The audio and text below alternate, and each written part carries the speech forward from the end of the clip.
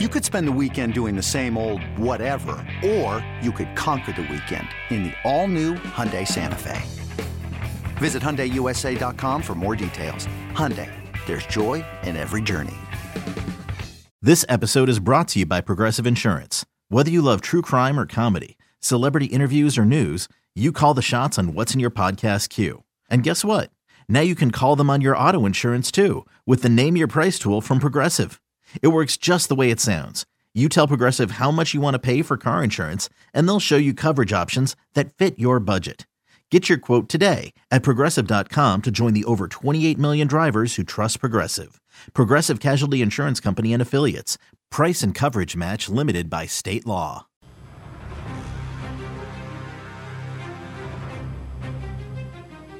If Russ goes down early, like let's say they win week one, but then he goes down in week two, or just somewhere in the first two games, that team they're screwed. Like based on schedule, roster depth, reliance on what he does offensively, it's really going to be bad if he gets hurt, like to the point like where I don't really know how they could recover. I just don't think from a roster and coaching standpoint they can overcome those types of things. I personally think that the Seahawks at 125-1 is the bet to make.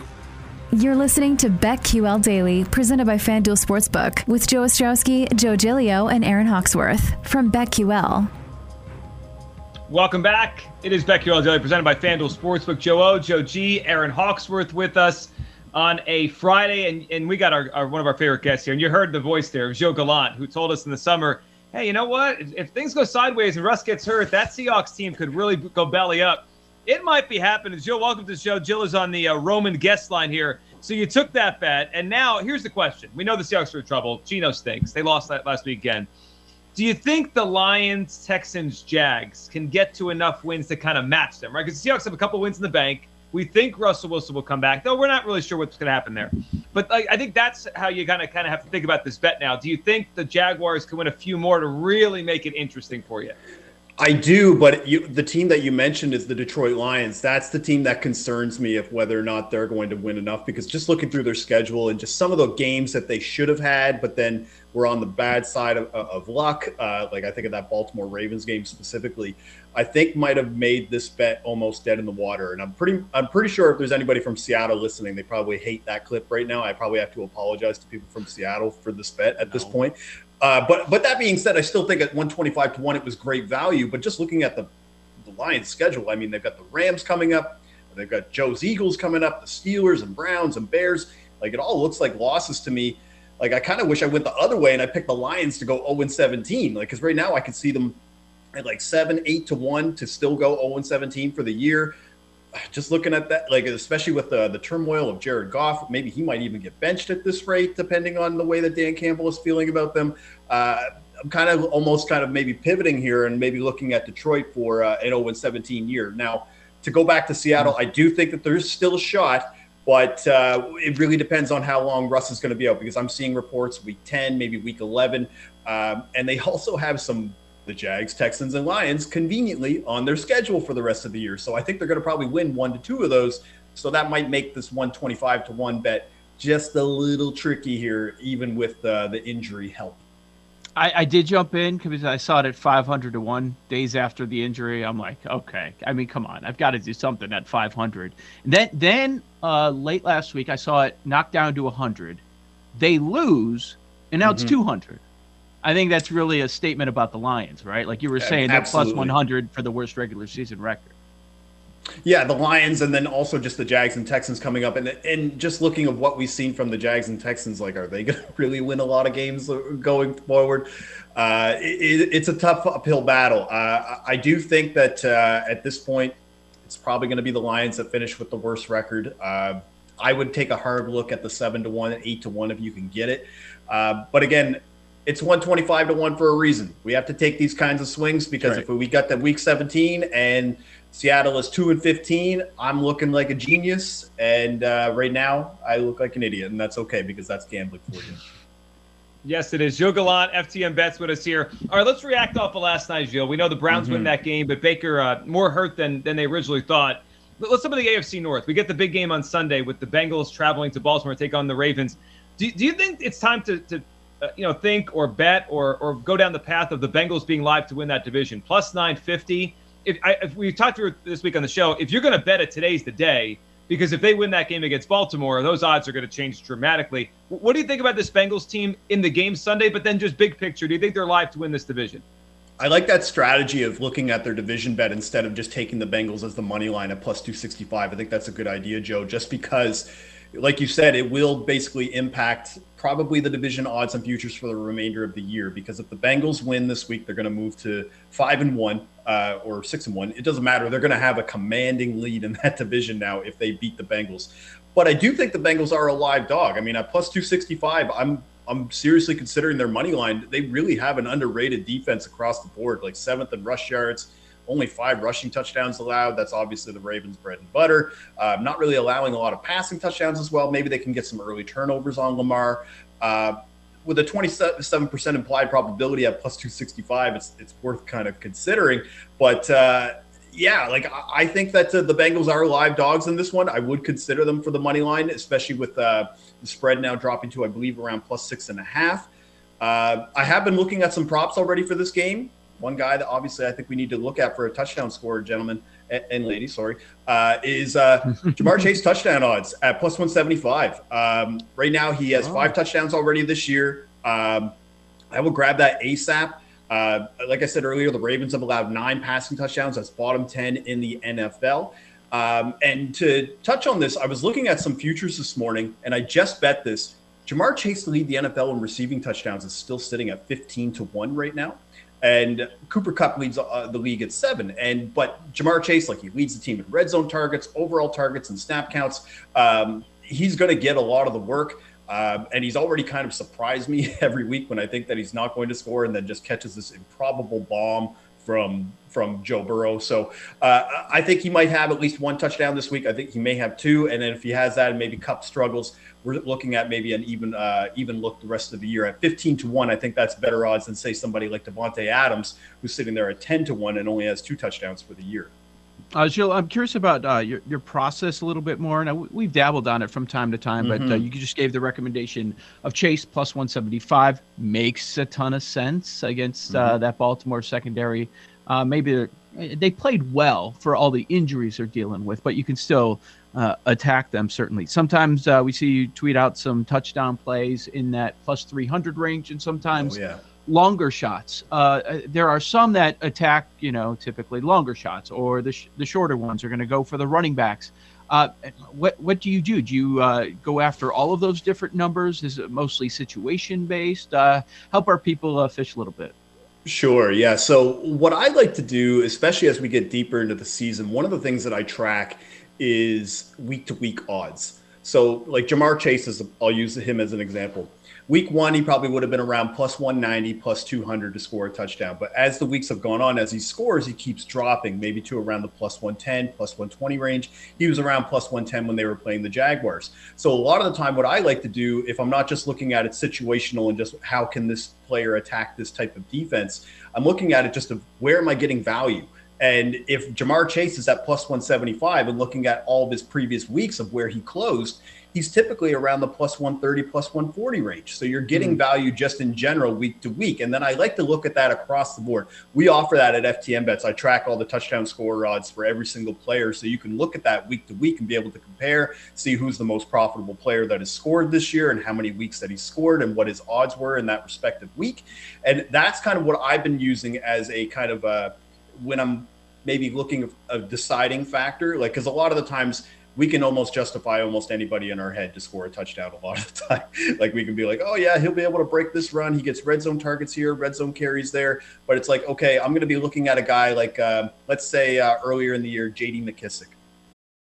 It's only a kick, a jump, a block. It's only a serve. It's only a tackle, a run. It's only for the fans. After all, it's only pressure. You got this. Adidas.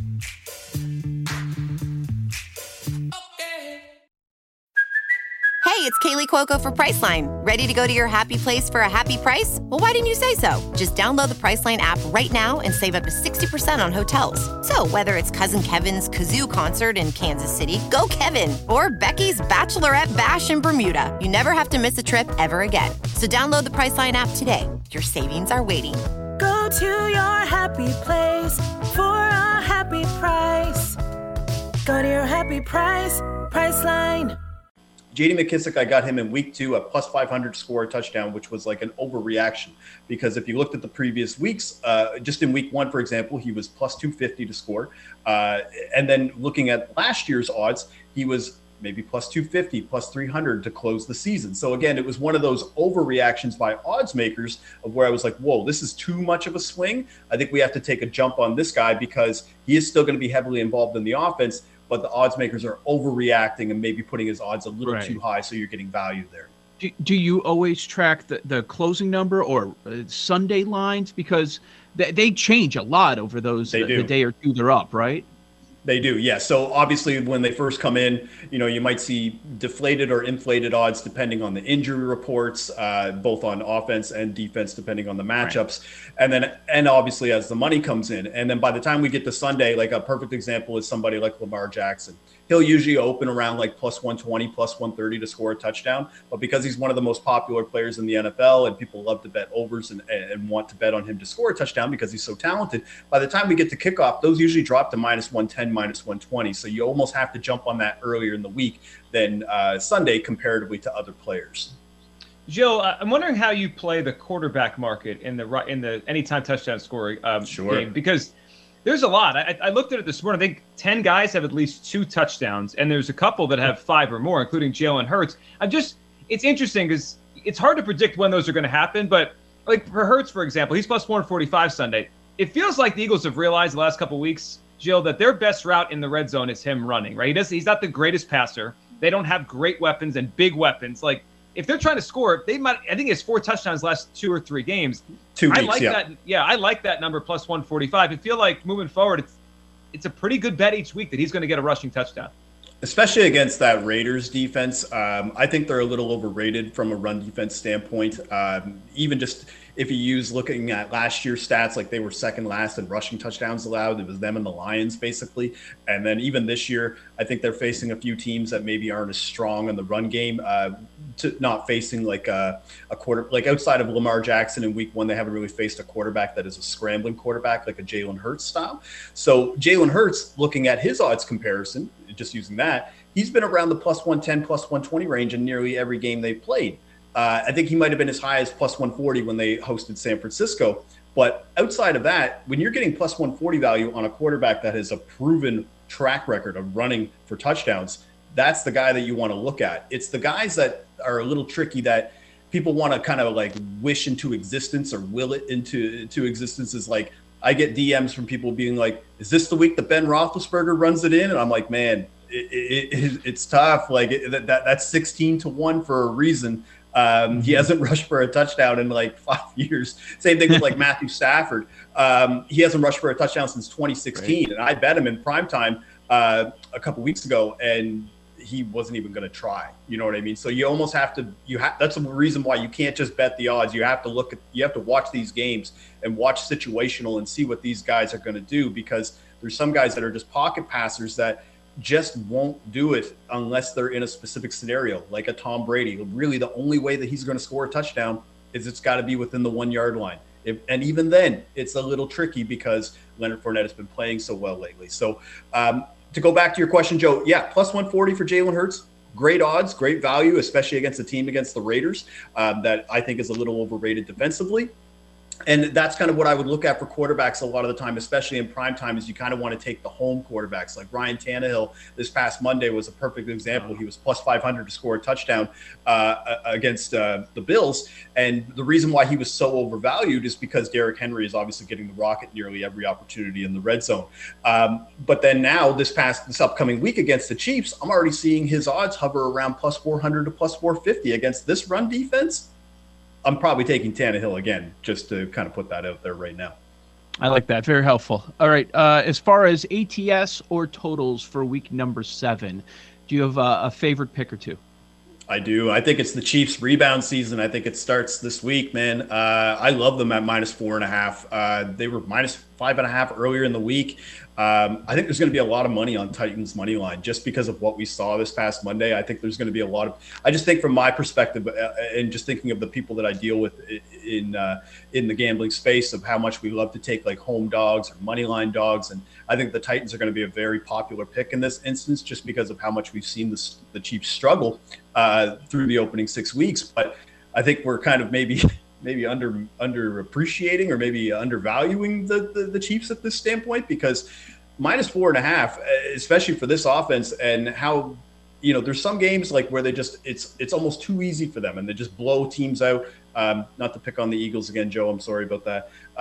But just, there's games where you can't, they're a team that is just too difficult to fade. If you want to try to bring up points about why you're fading the Chiefs, you're really just bringing up an ATS trend over the last year. You're not going to really come up with too many statistical analysis other than maybe some of their defense has been a little bit weak. But again, they're getting Chris Jones back this week from what I've read. Frank Clark is going to be back as well. So I think they're going to be a little bit stronger this week to be able to hold a guy like Derrick Henry in check and maybe keep him, below 3 touchdowns. Maybe a team could do that this week. Gilles, about 30 seconds here quickly. NBA has started, which we all love to bet on. I took a flyer on Ja Morant, 55-1 to win the NBA MVP. I hear you're with me on that. Yeah, and just because of the natural ascension, and if the Grizzlies are actually going to be able to kind of keep trekking upwards and get into that 3rd or 4th spot in the Western Conference, it's going to be because of Ja Morant, not because of Jaren Jackson Jr. or because of Dillon Brooks, and he's going to get the love for that. So initially it was Zion who was my MVP pick of what I wanted, and then obviously when he got hurt, I had to pivot here. So I think Ja Morant in the West is a great value at 55-1. So I'm with you, Joe. All right. Well, every time we bring you on, we'll be tracking Ja Morant and how he's progressed this year. Gilles, we appreciate you hopping on. Have a great weekend. And, of course, Gilles with FTN Bet. That was Gilles Gallant on the Roman guest line. Get a free online evaluation and ongoing care for ED, all from the comfort and privacy of your home. Go to GetRoman.com/BetQL now to get $15 off your first month. That's GetRoman.com/BetQL. Dive back into all the NFL games for Week 7. On the other side, we'll talk to Ed Egros later in the show. And, of course, we'll look at the baseball coming up later this hour, the AL NLCS into Game 6 on both sides. Joe O, Joe G, Aaron Hawksworth. It's BetQL Daily, presented as always by FanDuel Sportsbook on the BetQL Network. These Joes are helping you bet like a pro. It's Joe Ostrowski and Joe Giglio and Aaron Hawksworth on BetQL Daily, presented by FanDuel Sportsbook.